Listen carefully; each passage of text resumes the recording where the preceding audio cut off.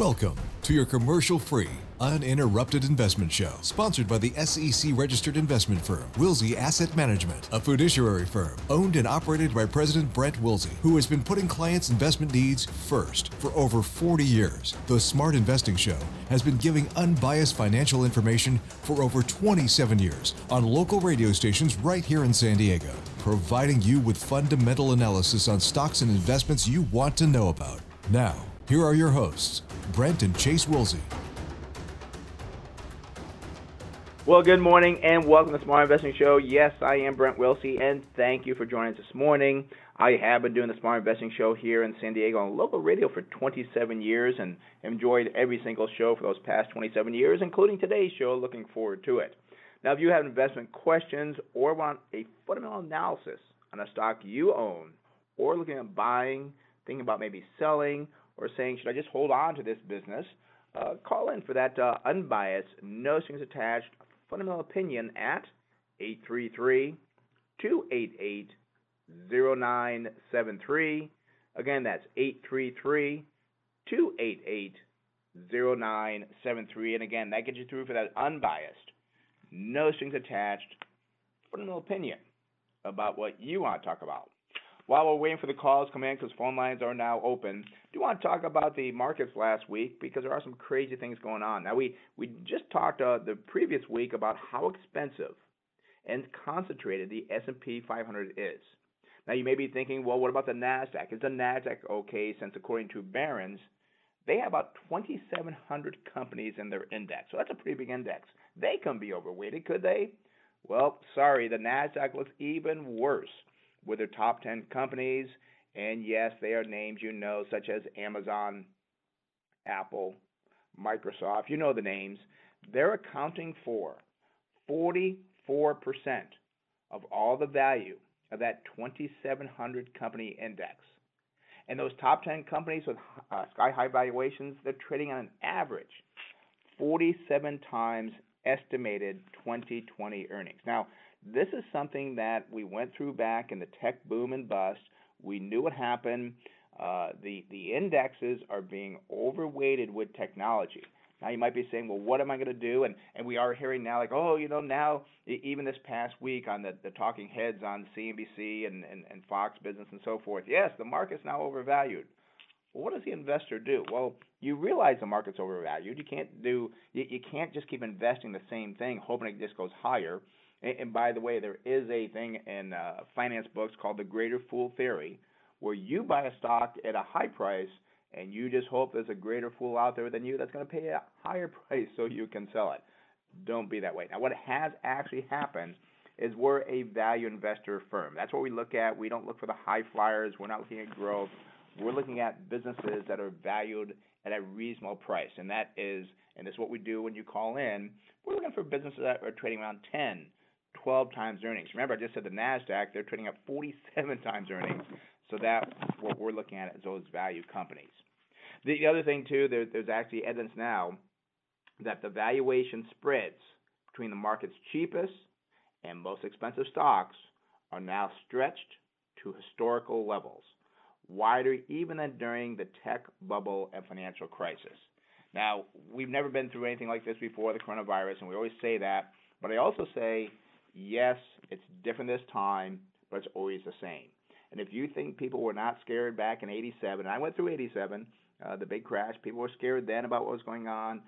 You may have forgotten about the banking crisis that came out in the 1990s. Oh, my gosh, that was terrible. And again, I was actually in a bank doing investments in the bank, and I remember the Resolution Trust Company, these guys came in, they pulled up in these black cars. They all had on these black suits, and they closed the branch down. They did it all uniform together, so we had to leave the branch. Unbelievable at that point in time. Went through that. We also went through, remember, Y2K. We went through 9/11. We went through the tech boom and bust. We went through the Great Recession. My point being, we will get through this, but you have to be smart about what you're doing. And yes, I know the index, the S&P 500, has done much better than anything else right now, but everything always comes back to the norm, the mean. And it may not happen next week or next month, but you have to invest in businesses that are reasonably priced.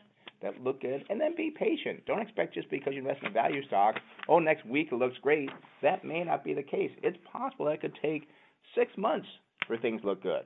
But you should be a long-term investor looking at the right companies and so forth, and that's what we do, and that's when you call in. That's what we actually do, is looking what we can do for you. All righty. So let's go ahead and again open the phone lines. 833-288-0973. Again, that's 833-288-0973.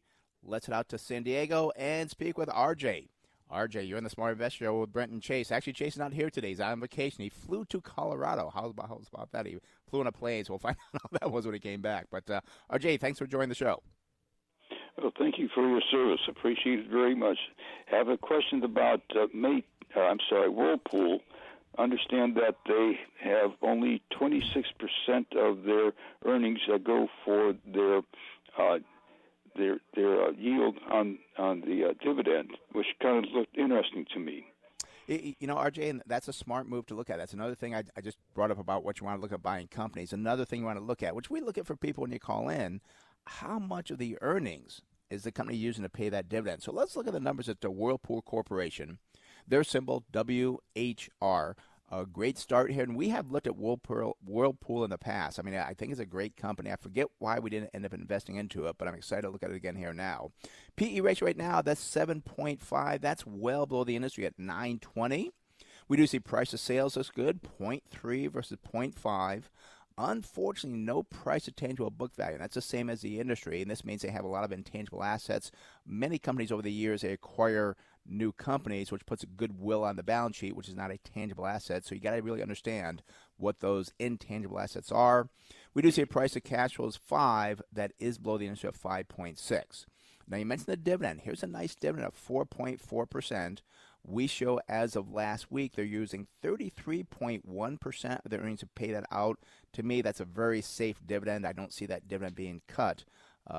Like seeing that. Now, we do see the sales have dropped year over year for the last 12 months, and these are numbers as of March 31st. They are down 4.3%. Industry did fall 2.4%. Now, earnings. Now, don't get too excited here, but the earnings per share for the last 12 months were up 324%. Industry up 101%. We know there's something crazy going on. You really have to dig deep in those earnings. How could they grow earnings at this point in time? Did they take big write-offs last year, therefore the base was very small? Did they sell some assets? That's why they're high this time. Before you invest in this company, you got to understand why their earnings did so well, because maybe the next 12 months they will not, and the stock will go nowhere. Look at the balance sheet. We got a current ratio of 0.95. That's just below the industry at 1.2. I'm okay with that. I think this is why we may have not invested in the company. The debt to equity is very high. It's 230 versus 151 for the industry. So it is a high debt industry, but 230 was just too high, and you really need to look because perhaps there's a reason for it. Maybe they've been buying back stock, which lowers their equity, which will increase the debt to equity. But before you invest in this company, you've got to understand what is going on with that debt, because it could come back 6, 12, maybe 2 months, 2 years from now, and have problems because of the debt that they're carrying. Now, return on equity looks very good. It is 31.8 versus 0.2 for the industry. Net profit margin checks in at 4.7 versus 0.1. And then we do see receivable turnover is 9.6 versus 7.2. And inventory turnover, that is 6 versus 4.3. Let me look at the earnings here. And RJ, why did you say you bought this company, or just looking at it? Just looking. Just looking. Okay. All right. How long have you been watching it here? Just recently, the past week or two. Okay. All right. Well, I do see that the stock on Friday closed at $108.80. The high for the year is $163.64. The low is $64. Looking at the earnings per share on a GAAP basis, we're going to go out here until we're going to go out to December 2021. Now we have earnings of $12.42 on a GAAP basis. Now if I take their 16.5 is where we sell it at. That's our selling price.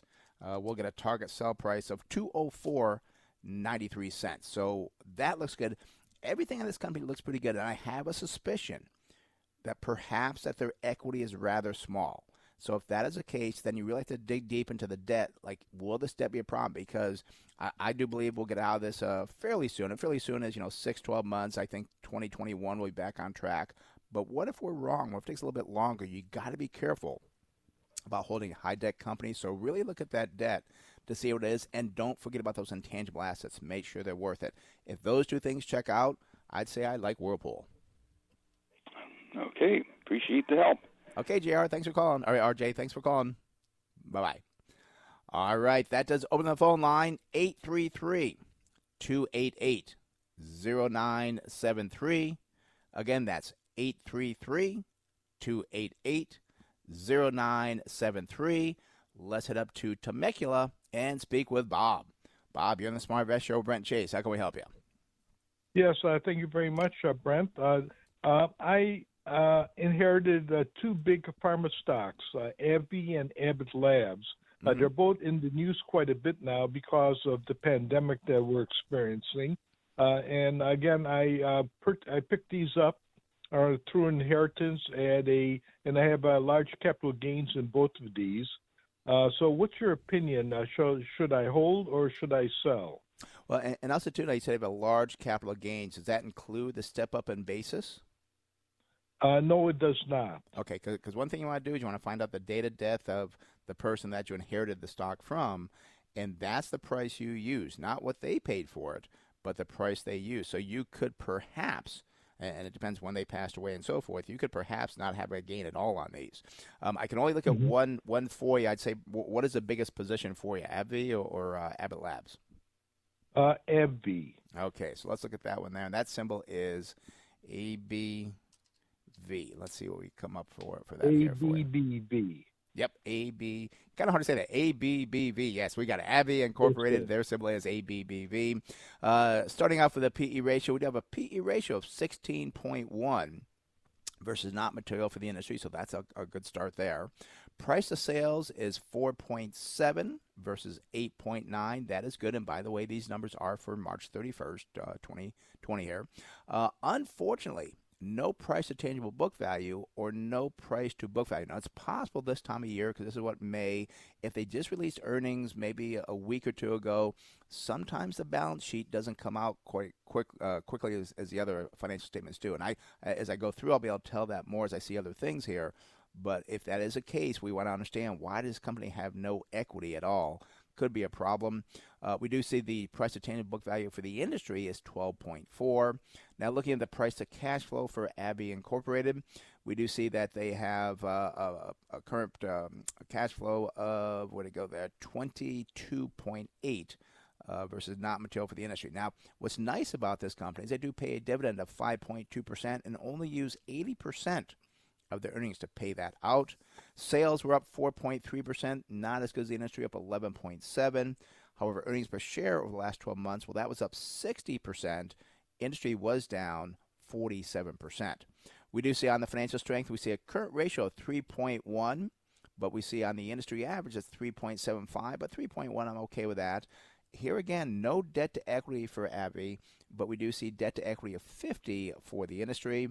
We also see return on equity not material. So I'm thinking that the balance sheet was not released yet. So it could be coming out on Monday, could be kind of a week from now. But before you invest in any company, especially during these times, you really want to understand what they have on the balance sheet. Net profit margin is 24.8 versus a negative 24, so that's a positive. We do see receivable turnover is 5.7, above the industry at 5. That's good. And inventory turnover 4.4. versus 2.2. So let me check the estimates here going forward. But again, before you invest in this company, we want to make sure that balance sheet is out. And I've got one other call behind you, so I'm going to check the balance sheet for you real quick when I can here, see if it has been released. Look at the earnings per share on a GAAP basis going out to December of 2021. We do see they're looking for earnings of $8.03. Again, if I take a multiple of 16.5 and multiply times 18.3, I get $132 a share. Now, the stock did close on Friday at $90.71. The high is only $97.86. The low is $62.55. So you're not getting a great deal here, but that looks like it is about 30% or more away from the target sell price. And as I said, let me just take a quick peek here to see if we do have the balance sheet is out or not, because that'll make a big difference here. Let's see. Yeah, it's out. So let me check one other thing here for you since it's out here. We see their debt is their debt is $67 billion. That's well up from $37 billion a year ago. They now have negative equity of 7.4%, and that includes their intangible assets. So it kind of worries me when I see something like this, and it could take years. I said that JCPenney was going to go bankrupt years ago. Sometimes it takes time, but I just don't like investing in a company that has a weak balance sheet. This company has been in the news, but there's other drug companies that are much better than this one that have positive equity. So why invest, or in your case, hold on to a company that has negative equity? It's just kind of, you know there's going to be issues with it, but we just kind of play the pray and hope game that it will get better. So I would say I'd recommend selling this one. Check to see what your cost basis is first. Hopefully you get a good surprise there that you don't have a big gain on it. All righty? Okay, thank you very much, Brett. I really appreciate your opinion and do value it very highly. Okay, and Bob, if you need help on that, feel free to call our office at 858-546-4306. We're more than happy to go through those cost bases with you and try to help you out there as well. All righty? Okay, thank you. You're welcome. Have a good one. Bye-bye. All right, that does open the phone line, 833-288-0973. Again, that's 833-288-0973. Let's go out to San Diego and speak with Ed. Ed, you're in the Smart Invest Show, Brent Chase. How can we help you? Hey, Brent, you're one of the most thorough people I've ever heard as far as fundamentals go. Oh, well, thank you. No, it's true. And I've got two questions. And one stock, the stock that I'm looking for is a dividend for AT&T, ticker symbol T. Mm-hmm. And the second question is, I know you're strong in fundamentals. Do you use technical at all on the price, the range that they sometimes trade in? Do you use that technicals, or are you just basically all fundamentals? Ed, it's funny you bring that up. Actually, I first started doing the Smart Investing Show, back probably in the early 90s. I had a co-host, and I would do the fundamentals, and she would do the technical analysis. Well, there was times that the technical analysis went against the fundamentals, and so you get that thing. Well, what should we go with? Should we go with the fundamentals, or should we go with the technical analysis? And to me, I understand technical analysis, but to me, it's like reading the tea leaves. It's like looking at the crystal ball. It's just looking at something. When you have the fundamentals, you have something you can hold on to, because you will be wrong. And when you're wrong, you say, well, you know what? The stock went down, but we still have a great dividend. We have a great balance sheet. We have cash flow. We will know it'll turn around. With the technical analysis, you really don't get that. So that's why I put away technical analysis. I never look at it. I know businesses I buy will probably go down. That's going to happen. But it just gives me, I'm buying businesses for the next 2, 3, 4, 5 years. Technical analysis seems to be more of trying to do a trade. And we know trading can work out for a while, but then it doesn't work out long term. So to answer your question, I have looked at it, but I decided I'd rather stick to just the best thing that I know, which I think works better long term, which is fundamental analysis. All right? So what about AT&T, Brent? That was the one stock I was going to ask you about, ticker symbol T. Sure. And you said you hold that, Ed, or looking to buy that? I'm thinking about buying it. It's got like a 5% dividend, 7%. I'm not sure. What do you think of the company with the fundamentals? I know in our portfolio we've kind of looked at AT&T. They have improved their situation, so let's go over the numbers and we'll share those with you. Again, the company is AT&T. Symbol is T as in Tom. Not a bad start. PE ratio 14.4 versus 12.5. Price to sales 1.1 versus 1.6. Now, unfortunately, no price to tangible book value, but that is the same as the industry, and that's because AT&T has bought. What do they buy? DirecTV. Over the years, they've bought a lot of different things. And actually, if you remember back in the 90s, AT&T did a lot of acquisitions, did not pay off. I'll never forget. Michael Armstrong was the CEO. They bought these at a high price. I think they bought wireless. They bought all these different things. They had to turn around and sell them at a low price. So you want to be careful of companies that have no tangible book value, because the assets they buy may not do very well. We do see price of cash flow does look good, though, 4.6 versus 5.6. And you're right. They have a dividend yield of 7.4%, but They do use 104% of their earnings to pay that out, and you have to ask the question, can that continue? Can you keep paying out more than what you're bringing in on a dividend? And the answer is no. So either the earnings have to rise or the dividend will have to be cut. And you'll have to see what that looks like. And another way you can look at it, too, is a cash flow statement, because if the cash flow is pretty good, maybe they can keep that dividend. We do see sales are up 0.9% year over year. Industry down 0.11. Earnings per share did fall for AT&T by 23.5%, but yet the industry was up 208%. So you want to look at the income statement and find out, why did the earnings fall? What was going on here? Maybe they took some big expenses. Maybe there's something else going on. Maybe they had big gain last year, and therefore their earnings last year were artificially high. Now they're back to normal. So again, you got to understand that income statement. What are earnings doing? Looking at the balance sheet, not very good here on the current ratio side. It's 0.76 versus 0.99. And I did an interview for a magazine this past week on Red Robin, the restaurant, and their debt to equity look good, but they're looking at filing bankruptcy because they have a low current ratio. And a low current ratio means you're having trouble paying your next 12 months of liabilities with 12 months of assets. And that can be a problem. Now, I don't see that with AT&T because AT&T is a far bigger company than Red Robin. But this is why you look at the current ratio to make sure they have liquidity to pay their bills. And if this continues to get worse, perhaps it could be a problem for AT&T where they might have to start selling off assets or something to raise their cash position. So watch that very closely. Debt to equity does look good, though, 92 versus 208. We see a return on equity of 7.9. That is below the industry at 26. Net profit margin checks in at 8.7. That is below the industry at 12.6. And then receivable turnover, 7.6 versus 5.8. And there is no inventory turnover. Not sure why. I mean, it is kind of a telephone company, but, sometimes they still have that. So let's take a look at the earnings going forward here. Now, stock did close at, $28.31 on a Friday. And I know it was up in the 40s, probably a year or two ago. The 52-week high is $39.70 versus $26.08 on the low side for the past 52 weeks. Looking at the gap earnings going out to December of 2021, we see they have earnings projected of $6 and $6.54. We'll multiply that times our PE ratio of 16.5 because target sell price of 107. So that looks extremely well. But I will point out, too, and I just noticed that, and again, there's probably less analysts that follow in 2022, but we do see the earnings from December 2021, $6.54 of projection. 2022, they do fall to $6.33. You want to buy a business, a company that's growing the earnings, not having problems. So I like AT&T. There are some good things here, but you got some, again, like many companies.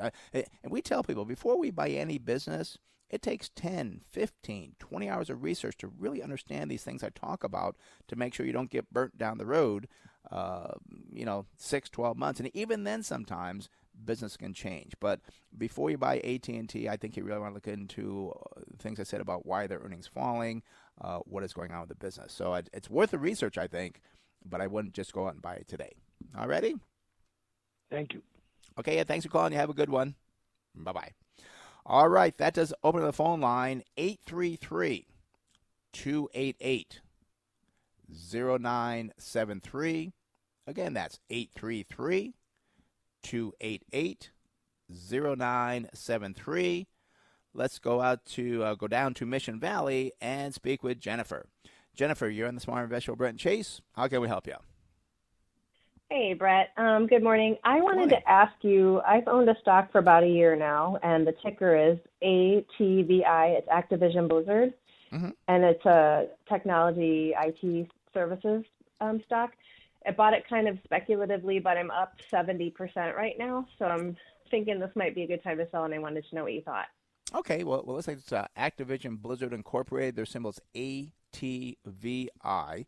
And Jennifer, you are right, kind of a high price now, and congratulations on the 70% return. But the PE ratio right now, 36.6, but this is a high PE industry at 40.2 is what the industry is. Price to sales, 8.8 versus 8.9 for the industry. That's good. Price to book value, 21. That's about half the industry is 60, so that's positive, probably about one-third of the industry. Price to cash flow, 27 versus 27.1. That is good. They don't pay much of a dividend. It's only 0.55. I'm surprised that they use 20% of their earnings to pay out such a small dividend. Now, sales were down year over year, 12.3%. Industry up 12.8%. That could be a warning sign. We do see earnings year over year for the last 12 months. Well, they're up 7%, but the industry was up 23%. The balance sheet looks pretty good. You got a current ratio of 2.8, above the industry at 2.2. Debt to equity 20.5. That's well below the industry at 75. Return to equity is 12.7 versus 28. That should be higher. I don't like seeing that half the industry. Net profit margin is 24.2. That is above the industry at 22. And we see receivable turnover very good, 10.9 versus 6.1 for the industry. Let's take a peek at the earnings here and see what they look like going forward. We do see that the stock did close on Friday at $73.92. The 52-week high is $75.97, so you are getting close to that 52-week high. The low is $41.84. Looking down here at the GAAP earnings, and a lot of these companies can be sold on what's called pre-exempt. And when I look at the pre-exempt, that means they can take out certain things. They can take out stock-based compensation. They can virtually take out currency trading, anything they want to do to say, well, this is what we want you to look at. This is why we look at the GAAP numbers. Now, we do see for December of 2021, I see earnings of $2.48 times 16.5. That gives me a target sell price of $40.92. So this company is way overpriced. And Jennifer, you have to be careful. It sounds like you're kind of new to investing. Is that a good statement? Is that true or no? Yeah. Yes, okay. That's true. And one thing I have to realize, I've been investing for 40 years in the finance world, is you're not going to be right all the time. Because right now, Activision looks very pricey. And you could sell it at 72, like, wow, I made a great profit. But it could go to 80. It could go to 90. Crazy things happen in the stock market. And you have to realize, like, you know what? I made a good profit.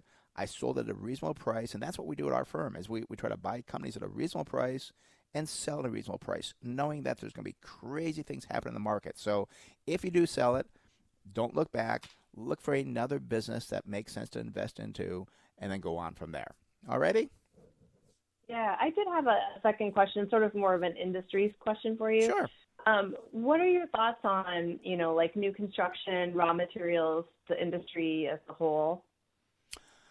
Well, we don't generally invest in because raw materials are, timber, I guess concrete, sand. I guess is that what you mean for things to use for construction? Is that what you're talking about? Yeah, and just if you think that all of this stuff with COVID is going to negatively impact, or if you think it's going to be unimpacted at all, or what your general thoughts are. Not necessarily looking for a solid investing advice right now on that. Just curious what your thoughts are. I mean, one thing I'll kind of take a different direction is one thing that we think looks pretty good is the housing market, is to invest in a good quality builder. Because I do believe that we'll get through this, and then housing is going to do well. When you look at a builder, make sure you don't get a concentrated builder. By that I mean there's some builders across the country that only have like a big base in maybe the West. You want a builder that's across the country, because there could be different regions that do better than others. And also, too, there's some high-end builders out there that's all they do is they build, big $1 million homes. I don't know if that's going to do as well. But I think a builder kind of works into what you're talking about, because they are going to be using those materials to build the houses. And I know before all this, the housing market was just starting to rebound. And again, I'm talking nationwide, not here in San Diego. That's a whole different market. But nationwide, that people are starting to say, yes, I want to own a home. Now, with the whole COVID-19 situation, that could happen even more to people say, I want a nice home. That's what I spend my money on. So I'd recommend kind of look at some builders out there and invest in a good quality builder. I think you'd be safe for probably at least 2, 3, 4, 5 years holding a good builder. Does that help out? Okay. Yep. Thank you very much. Well, Jennifer, thanks for calling. Don't be a stranger. You have a good one. Bye-bye. All right. That does open the phone line, 833-288-0973. Again, that's 833-288-0973. Let's head up to Oceanside and speak with Don. Don, you're on the Smart Invest Show, Brent and Chase. How can we help you? Yes, good morning, Brent. Good morning. Yes, I'd like to have you check a company that I recently purchased. and then it dropped quite a bit Friday.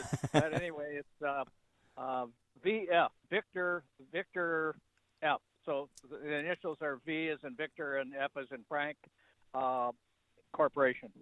Okay, and I always think it's funny. People they call us after they buy the stock. It's just like, and I tell people, just be a little bit more patient. Wait till Saturday morning, 9:00. Check with us first. And it doesn't mean we'll be right, but it made me help you thinking, and hopefully that the stock will rebound. Again, the company is VF Corporation.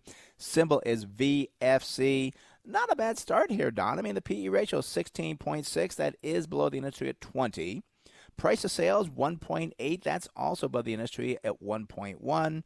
Price to book value 20.3, above the industry at 11.4, and price to cash flow 13.4, just about the same as the industry at 13.5. Now, I do see you get a decent dividend here, and I say decent because now the 10-year Treasury is 0.6%, so a 3.5% dividend like you're getting from VF Corporation here is pretty good, and they only use 57% of their earnings to pay that out.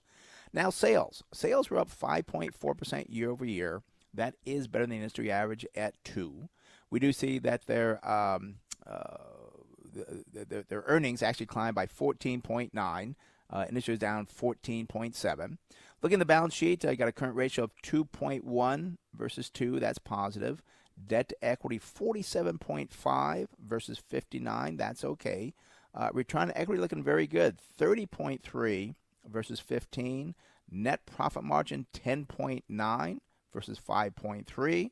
And we do see receivable turnover checks in at 7.2. That is below the industry at 9.2. And inventory turnover 3.3. Well, that is better than the industry at 2.9. Let's take a look at the earnings going forward. And how long were you watching this stock, Don, before you got into it? Off and on for about 6-7 months. Okay. You never called us prior to that, so you got to put us in the mixer a little bit. Call us first before you jump into it. But so far, it's looking pretty good. Let's take a look at the earnings here for you. Now, the stock did close on Friday at $51.96. The high was $100.25, so you didn't seem to overpay for it. I don't know what it was on Friday, but the low is $45.07. Now, looking at the GAAP earnings going out to, and they're a fiscal year, so we're going to go out to March 21. We do see on a GAAP basis the earnings are $1.47 going forward, so that will give us a target sell price of only $24.25. So I'm not very excited about that. Everything else looked pretty good till I got to the earnings going forward. Now I do see on a GAAP base or non-GAAP basis, pre-exempt, they were higher. But do you know why it fell on Friday, Don?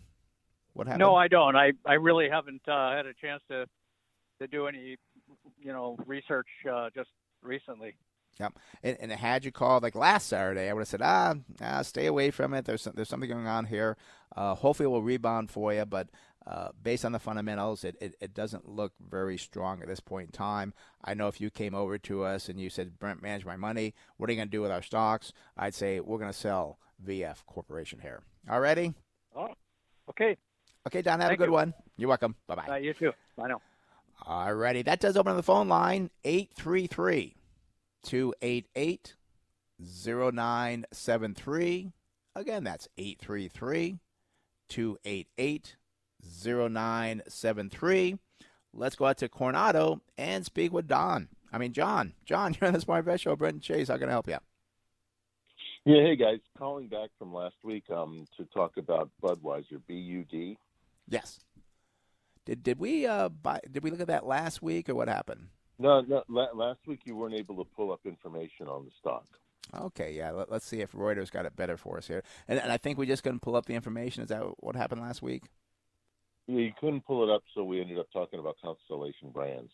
Okay, there we go. Okay, well, and actually this week Reuters got it corrected here. So the company again is Anheuser-Busch Companies, symbol BUD. Pretty good start here, John. The PE ratio is 24, and I say that's good because the industry is at 184. We do see price to sales 2.8 versus 1.1. Price to cash flow is expensive, 19.8 versus 6.2, and price to book value 16.7. That's good because the industry is not material. Now, I don't see them paying a dividend here, but I see a dividend payout ratio. I'm pretty sure they pay a dividend, so perhaps maybe there's something missing here, or perhaps maybe they suspended their dividend.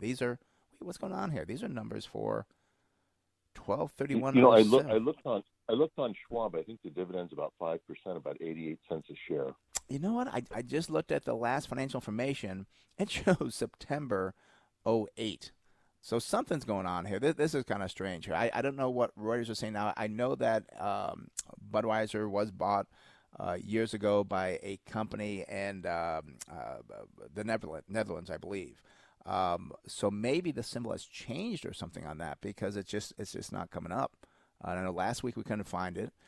You said you saw it on Schwab. What symbol are they using? No, it's still Bud, B-U-D. Still Bud. Okay. You know what? We're going to have to contact Reuters on this one next week to see what's going on because last week we got nothing. Now it's coming up with information from September 2008. So there's some strange things going on here. So I can't give you I'm just going to stop obviously giving the numbers because they're foolish numbers. So I won't do that. Did you want to look at another one real quick here, John? Yeah. How about General Mills? General Mills. Do you know what their symbol is? I think it's G. Is it GT? Let me see. I can look it up real quick here for you. I say real quick. I'm not a very fast typer. Actually, General Mills, their symbol is GIS. Is what it is. Oh, okay. So yeah, it's funny. I've been on a computer screen for 40 years, and I still can't type very quick. I still do the peck and hunt type thing. Mm-hmm. All righty, there it is. General Mills, GIS. Let's take a look at this one here for you.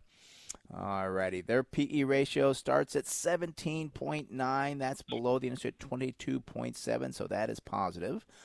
Price of sales 2.3 versus 1.2, a little bit high. Price to tangible book value, not material, same as the industry. And again, General Mills is a company that's over the years has bought all different types of companies and cereal companies, so they have a lot of goodwill on the balance sheet. So you want to be careful of that just to make sure they're not way overpriced and they have to do write-offs on their goodwill. Price of cash flow of 14 versus 18, and I say that because remember Kraft Heinz, they had to do some big write-offs. I forget how many billions of dollars it was, but that's why you want to be careful of goodwill. Can't hurt them. And actually, I do know Kraft Heinz, I think at a high like $70 a share. It's now down to like 28, 29, so I'd hate to see that happen to like a General Mills here as well. Dividend, well, that's 3.1. They use 68% of their earnings to pay that out. Sales year over year up 1%. Industry up 0.9%. Earnings per share for General Mills were up 36.8%. Industry up 188. We do see the balance sheet got a current ratio of 0.6. The industry's 1.2, so that should be higher. I'm not thrilled about the debt to equity for General Mills as well because I see it's 180 versus 75, and that just seems a little bit high for me, especially if some of those assets have to be written down, that the intangible assets have to be written down. Their debt situation could look pretty bad, so I'm not getting too thrilled here. Return on equity does look good, 29.3 versus 10.1. Net profit margin checks in at 12.5 versus 5.4. And we see receivable turnover is 9.8 versus 12.4, and inventory turnover 7 versus 6.3. And let's check the earnings going forward for General Mills. And you said, John, that you hold that or looking to buy that? I've been looking at it off and on. Okay. I don't hold it at the moment. Okay. Well, they did close on Friday at $62.49. That is close to the 52-week high of $64.31. The low was $46.59. Looking at the GAAP earnings going out to, and they're on a fiscal year, so we're going to have to go out to May 2021. We have earnings of $3.45. So I take the 345 times 16.5 for the target price. We get $56.93. So to me, it looks like it's a little bit overpriced. I would recommend, we didn't buy it, so I wouldn't recommend buying it. I think there's other better food companies out there that are better priced. And if somebody held it, I'd say, yeah, I'd probably sell out of it as well. All ready? Okay. Thanks. John, thanks for calling. Have a good one. Bye-bye. All righty. That does open the phone line, 833-288-0973. Again, that's 833-288-0973. Let's go out to La Jolla and speak with Chris. Chris, you're on the Smart Investor, Brent Chase. How can I help you? Yes, hi, Brent. Today I'd like to ask you about Invesco. The symbol is IVZ, and I bought it a week or so ago because it seemed to me like it was undervalued, and had a strong balance sheet, and it seemed like they pay a strong dividend. It seemed to me like the dividend was safe. So wanted to call you and ask you your take on it. Now, is Invesco the investment company, or what is Invesco Limited? Yeah, it's a financial company. They produce financial products like closed-end funds, mutual funds, and they do wealth management. So it's a financial services company, and the symbol is IVZ. Okay. Well, let's take a look at Invesco Limited. Again, the symbol is IVZ. Good start here, Chris. A PE ratio 6.6, below the industry at 9.9. Price to sales 0.5 versus 1.6. Price to tangible book value, not material, but the industry is at 1.2. So you have to kind of understand why it's not material. Perhaps they have been buying investment companies going along, and therefore a lot of goodwill on the balance sheet. Price to cash flow looks okay at 4.6, but the industry is at 2.1, so it's not a bad price to cash flow, but it is above the industry. Now, I do see a dividend yield here of 9.3%, and they use 118% of their earnings to pay that out. Now, again, one or two things has to happen here. Either earnings have to come up, so they're not borrowing to pay that dividend, or the dividend's going to have to come down because it's just too pricey. You can't pay out more than you're earning. Eventually, that's a problem. We do see sales look very good, though, up 25.7%, well above the industry at 2.7%, but earnings not so good, and these are for numbers ending March 31st of this year. The earnings per share fell by 49%. Industry only down 6.6%. I want to find out why their earnings fell so much. What's going on there? Looking at the current ratio, no current ratio versus 2.2. Debt to equity 65 versus 193. Now this could be also because when you have a bank and insurance companies, they have a different type of accounting. This may fall under that, and that could be why there's no current ratio. But the debt to equity does look good at 65 versus, again, 193. Return on equity is 5.2 versus 11. Net profit margin checks in at 10.3. That's pretty good, but the industry is at 15.8. And then we do see receivable turnover is 6.5. That's well above the industry at 0.7. Let's take a look at the earnings going forward for Invesco Limited, symbol IVZ. We do see that they did close on Friday at $6.70. Wow, the high has been $21.10. This stock is really close to the low at $6.38. Let's look at the GAAP earnings here going out to December of 2021. And we do see they're looking for earnings of $1.55 times a 16.5 multiple. Gives you a target sell price of $25.57. So that looks pretty good. But I am concerned why this fell so dramatically from a high of 21 down to 670. I'm not going to say, yeah, it's a great one, jump into it. I am kind of concerned about that high dividend. A lot more research to do on this one because the target sell price is attractive, but you can't fall just for that because things can change very quickly. A month from now, those analysts that are saying it's worth, $1.55, no, now it's worth 50 cents, especially during this time right now with COVID-19 going on. A lot of analysts are bringing down estimates on a slower basis, but be careful with that one. Okay, Chris? Okay, Brent, I thank you so much for that information. Have a great weekend. You too. Have a good one. Bye-bye. All righty, that does open the phone line, 833-288-0973. Again, that's 833-288-0973. While the next call is coming in here, I do want to talk about something that's actually changed in the industry, and you never would have thought you would have heard this, but life insurance. And again, we're not big. I think life insurance is good if you need to cover your estate. You're married, 2 kids, a mortgage, you pass away, your family needs to have protection so that they don't be kicked out of their house. But what is happening in life insurance, and I've been in the financial industry now for over 40 years, the extremely low interest rate environment has really damaged the life insurance industry. Now, life insurance companies generally hold about 70% of bonds in their general investment account. Now, based on mortality rates and guaranteed income from these bonds is how the companies generate a profit. Some major companies in the industry, such as Nationwide Mutual Insurance Company, Principal Financial Group, and even the big one, Prudential, are looking at increasing their rates 8 to 12% on life insurance policies, and some are going to stop selling life insurance altogether. Now, I never thought you would hear that because life insurance has been a great selling product for years. There's always people selling life insurance that pays a great commission. Gosh, if you don't know, sometimes the commissions on life insurance are 70, 80, 100% commission. So it's always been something that really has been pushed a lot by life insurance salesmen. But it looks like things are changing.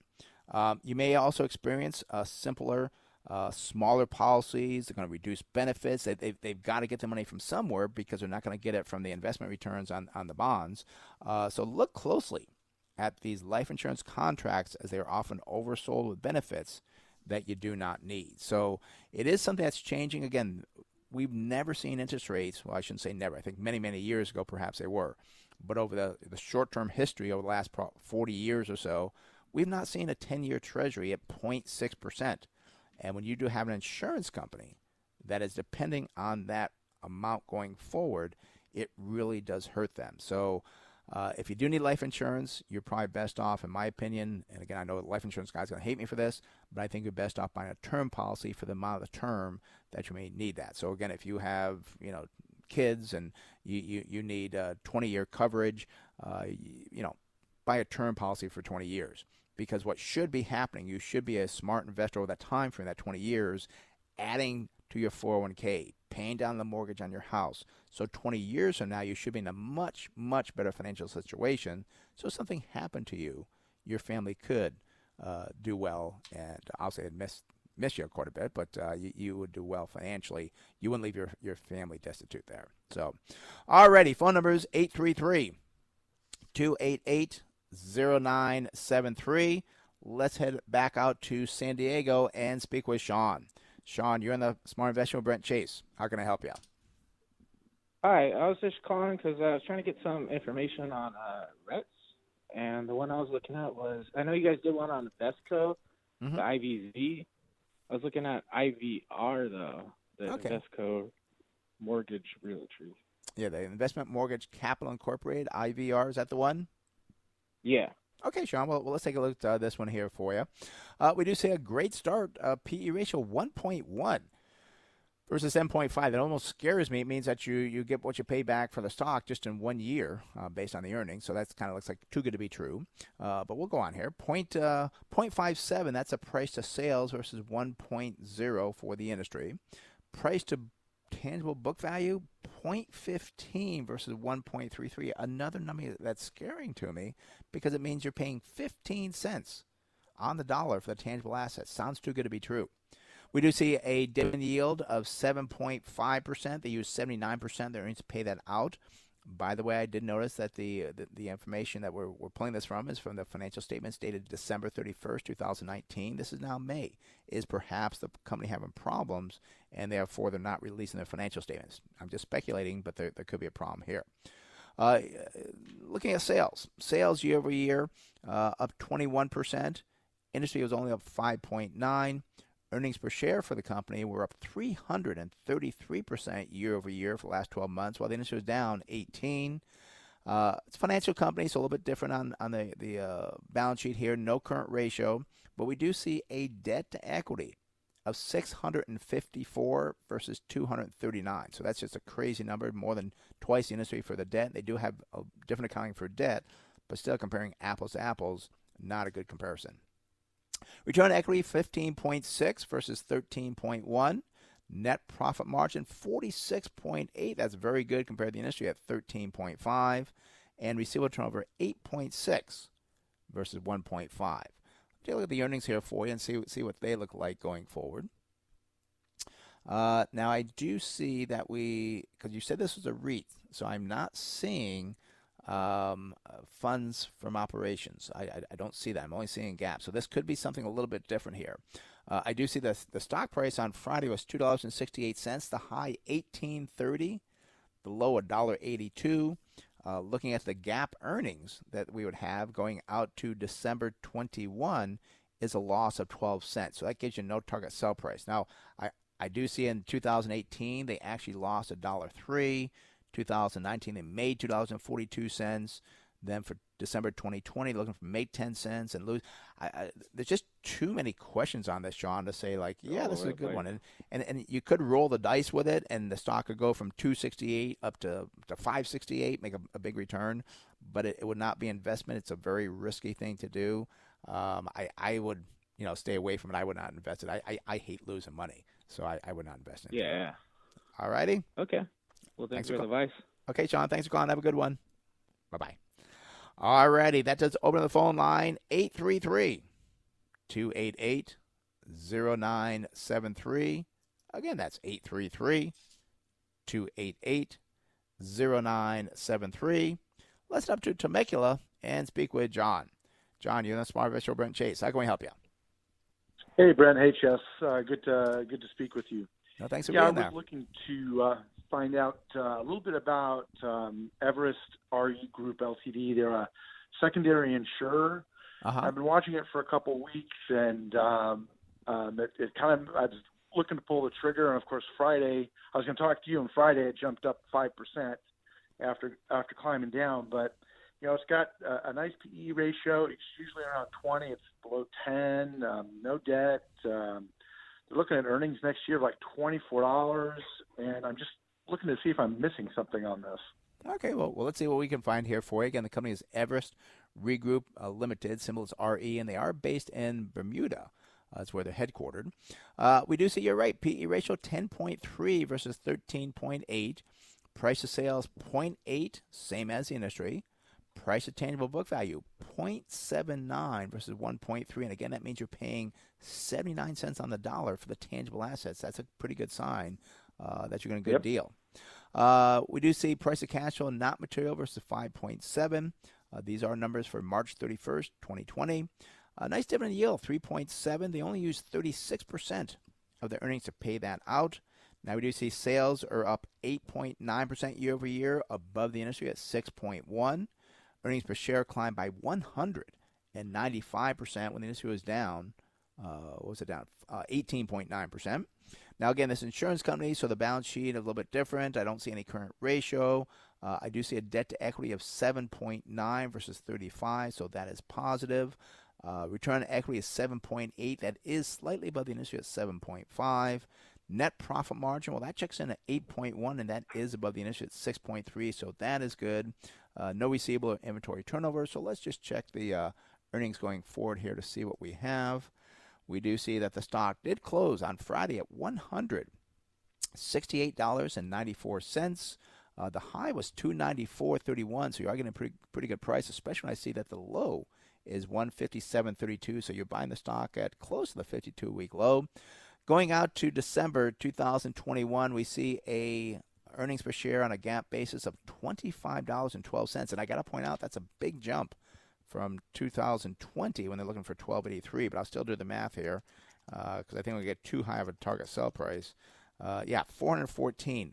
I do need to also point out only two analysts are following this company. One says they're going to have earnings of $25.50. One says $24.73, but only two analysts. You never know. These guys trying to pump the stock up. What are they doing? It just sounds too high. And how do they double their earnings from $12.83 to $25.12 the next year?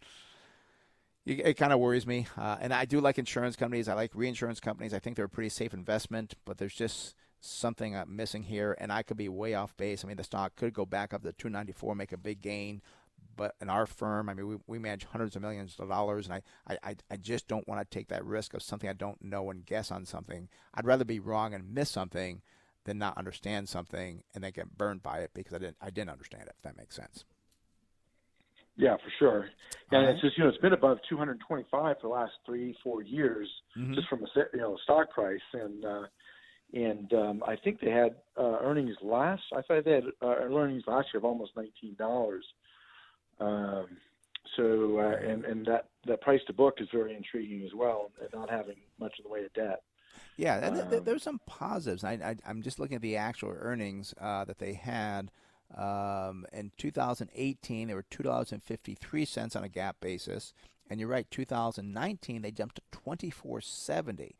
But, I mean, their earnings seem to be all over the board, which kind of worries me because we've seen other companies like this. They go up and down, and you get into it. And well, gosh, they didn't have the earnings. They go back down. So if you're going to invest in this company, I would say there could be some positives if you really like reading and kind of look at the 10K, the 10Q, to understand this business more because there could be some potential there.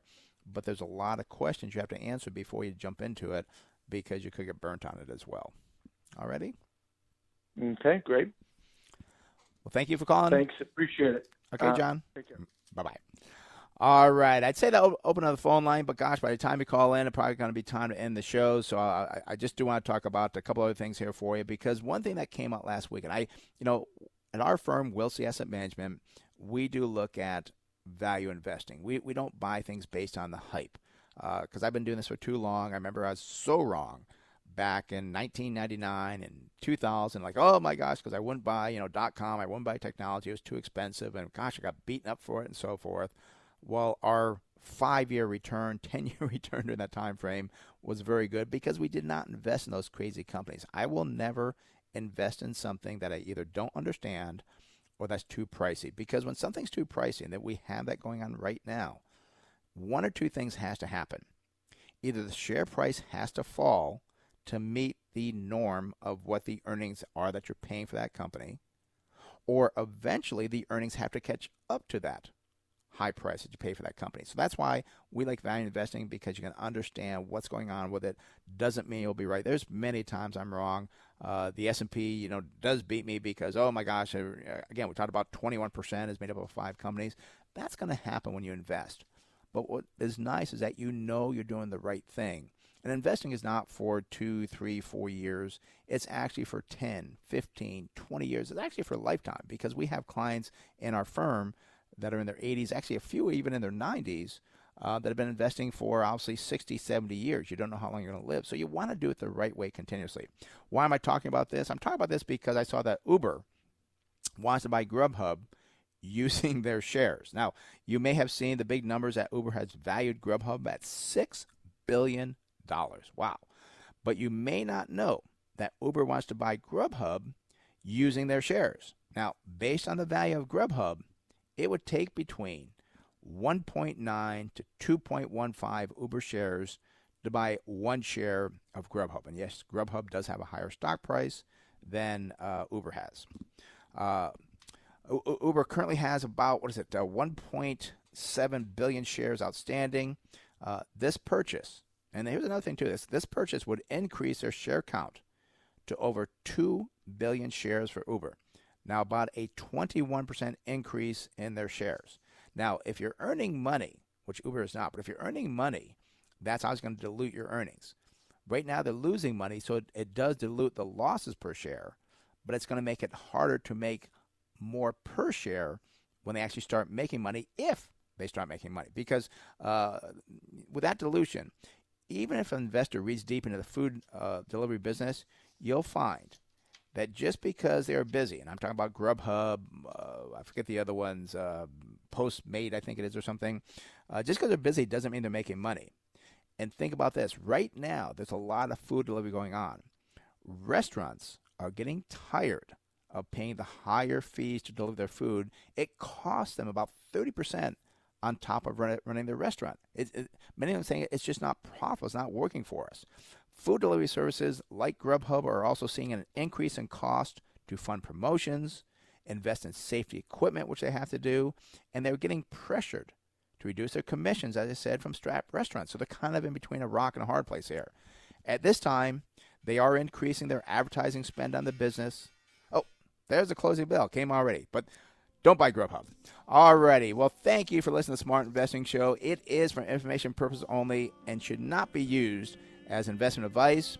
If you'd like to discuss in more detail your investment needs, have other investment questions, feel free to call myself, Brent Wilsey, or Chase Wilsey at 858-546-4306. That's 858-546-4306. Or visit our website, smartinvesting2000.com. That's smartinvesting2000.com. And for more daily educational information on investment tips, go to our Facebook page, Smart Investing with Brent Chase Wilsey. Today's show is sponsored in part by Thomson Reuters And closing song, Frank Sinatra, My Way, is performed by local entertainer Roman Palacios. Have a great day. We'll talk more next week. This program is sponsored and produced by Wilsey Asset Management. Opinions and offers expressed during this program are not those of Intercom Communications or 97.3 The Fan.